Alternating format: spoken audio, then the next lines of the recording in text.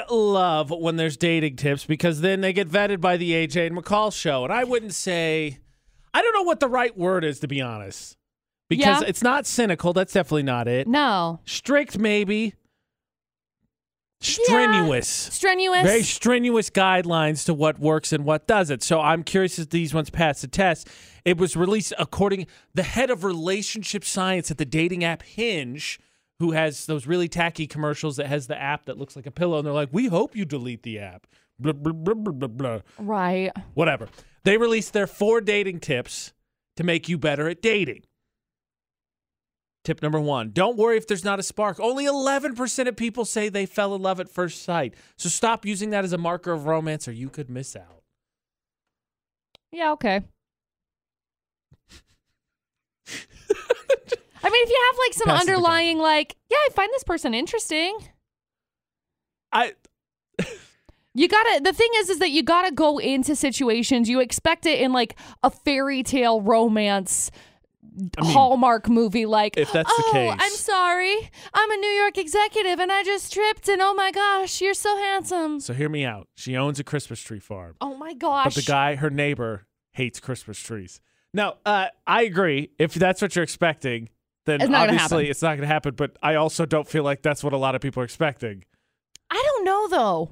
You think a lot of people expect to fall in love at first sight? No, not necessarily love at first sight, but like the spark that they're talking about. Like, I don't feel like it's like an instant chemistry type of a situation. You know what I mean? Okay, well, this one would go along with another tip. Give everyone a second date. Okay, maybe not everyone, but first dates are weird. We're nervous, so give people more than one chance to help you find that diamond in the rough. Yeah. Here's the thing. If Dustin and I had not gone on a second date, if Dustin had not given me the opportunity to go on a second date, like, I feel like I put off like a terrible first impression. Terrible. Okay. The entire first date that Dustin and I were together, I was like talking to my best friend, Lauren, who's the one that set us up, the entire night. Like, I should not have received a second date from Dustin. And I am like so grateful that he was like, yeah, okay, I guess I'll give her another chance. Then on the second date, I like told him my entire life story and he was like, okay, she's crazy. Like, so McCall's moral of the story is maybe give people 3 dates. Like just 3 strikes. Feel it out, okay? All right, there's 3 strikes. I've tried this. I've really tried this. Sometimes you got to filter past the crazy.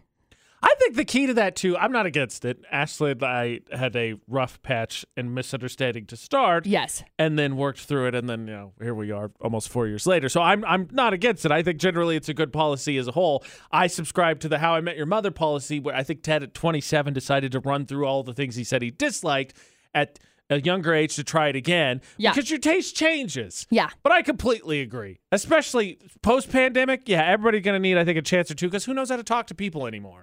Yeah. Hey, man, sorry, I forgot my camera's off. Like, that's usually what people are dealing with Zoom and everything. This tip, I think, this one is applicable to relationships everywhere. Okay. Set specific dating goals. Finding someone takes motivation. It can be helpful to set small, achievable goals. That way you won't get overwhelmed.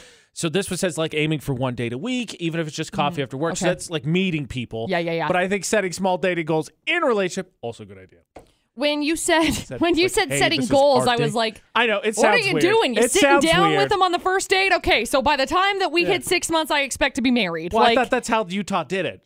No, right, Utah's just like, hey. I met you today. You need to propose in 2 weeks. Yes, we're that's married it. 2 months from now, and we have a baby by Christmas. Yes, that's what it is. Because I said 6 months, so that's a long time. No, Utah got that down. No, I agree. The phrasing is weird, but it makes sense. Yeah. It's goals to get out for yourself, single people to get out and meet people. Yes, and I think it's good for relationships as a whole too. That's like Ashley and I were like, all right, let's just take a night and just do us things, and it was great. Yeah. And I'm so glad she suggested it because she's awesome. Yeah. Now, if you're keeping track at home, you may have noticed that was 3 tips, and you were correct because there are 4. And I will get to the 4th one because I want to expand on it because I think this is very important because McCall and I both said we're on board with multiple chances.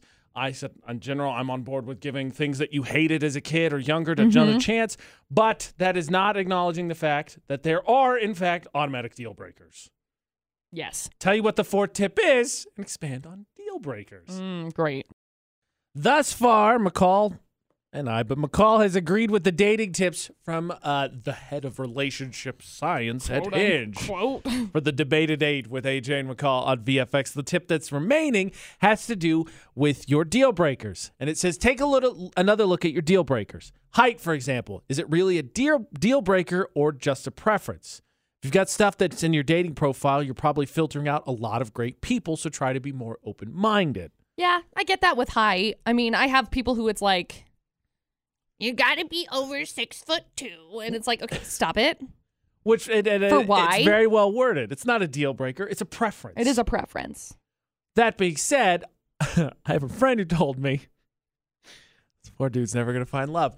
Could not continue seeing a girl. Would you like to guess why? And I'll tell you this: it's not a good deal breaker. It's not a good reason to be a deal breaker. Her hair was a different color? No. Oh. Her laugh was annoying.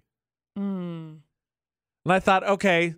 I can hear that. We've worked with some coworkers who have loud laughs. Yeah. Recognizable laughs. Recognizable is better. And I think if you were to, be the funny one in the relationship and you listen to some of those laughs all the time, it might grate on you occasionally. It might. Maybe. I'm not saying I justify his position. I'm just saying I could see it. No. Right. Yeah, okay. So I looked it up just out of curiosity, see if there's a dating stat on it. And Women's Health Magazine actually had one for women's opinions on men. 2 in 5 women admit that men with obnoxious laughs turn them off. So, deal breaker, maybe not. Something to consider. Sure. So I was going to ask, what is your worst deal breaker, worst reason you ended a relationship? Because I thought about this, and I legitimately ended a relationship because the girl was too dumb. See, I feel like that's an okay one. I don't think that's like a bad one. I was just. Look, you'd be mad at me. I'll explain, and you can call me out for it or whatever. So I was down in New Mexico, and I was dating this girl. And just everything she said was wrong. It would be the dumbest stuff. Right. And I have a bad habit, especially a little bit younger, mid-20s at that point, of correcting it. And she would get mad and say no. And then this is what gets me. And in this political climate, it's gotten a whole lot worse. She would say, well, no, that's my opinion. No, if it's factually incorrect, it's factually incorrect. Period. Right. And the Daniel Tosh saying comes to mind where he said, I used to have this girlfriend that got mad that I corrected her all the time. She said, I hate that you correct me all the time. And he said, imagine how I feel dating someone so stupid. Oh, my gosh. I couldn't do it. I just could not tolerate it. And for whatever reason, my sarcastic cynicism would kick in. And every time I'd be like, well, actually, no, it's this. Couldn't do it. She's too dumb. I couldn't do it. I was mentally unstimulated. And I just was like, look, we can't do this anymore. I can't. You're gonna drive me up a wall. I can't do it. I hate being driven up a wall. I didn't necessarily tell her to her face she's too dumb, but that's the reaning. Yeah, I don't feel like that would have played out very well. I don't feel like. She moved to Kansas, had a kid, and she's fine. Yeah, okay, great. I mean, she moved to Kansas, so it just kind of validates what I said. Right. That's a stupid state to move to. It is, yeah. It's not great. There's not really great things that are there. I feel like mouth noises, loud mouth noises, like when you're chewing. I hate that. It's disgusting. Close your mouth. How old are you? If I have to hear, let me ask you this. I'm gonna lose my marbles. I will literally punch you in the face. I'm gonna be honest. So McCall said that me breaking up with someone because they were dumb is valid. I'm gonna tell you right now, completely on board. Oh, punch him in the face. Go ahead. Oh my gosh. Like if I am sitting in a room with somebody that is eating too loud, it's like I can physically feel my body hovering over the chair because I get so angry. I'm like, can you stop being 2 years old? I remember one time we went out to lunch. It was me, McCall, producer Butters, and I was sitting with my back to the rest of the restaurant, and McCall, producer Butters were watching this girl who was eating chips and salsa in the weirdest, most loudest way possible. I forgot. And they're like, you can't look. And I'm like, and so I'm trying to do that. And AJ's like, whoa. He like flips his whole body around. Dude, you can't say something like that. And I'm like, we're like, hey, be very secretive about it. You got to turn around and see. Like, I am all about people learning new skills. And apparently when you're 22 years old, you got to learn how to eat chips and salsa better, because putting the entire chip in your mouth and then going, not it, sis. Can I have some chips and queso? Don't do it. He eats the chips weird. Don't eat chips wrong. So there you go. That's a deal breaker. Maybe not the worst, but pretty down there. I have broken up with someone because they're stupid, and McCall will punch you in the face if you are unable to chew with your mouth closed. The dating deal breakers for the debate today. Speaking of relationships, McCall, I found another statistic while I was looking this stuff up that you are more than qualified to answer. Oh, awesome. Who gets more action? The family dog or the significant other? The answer will surprise you.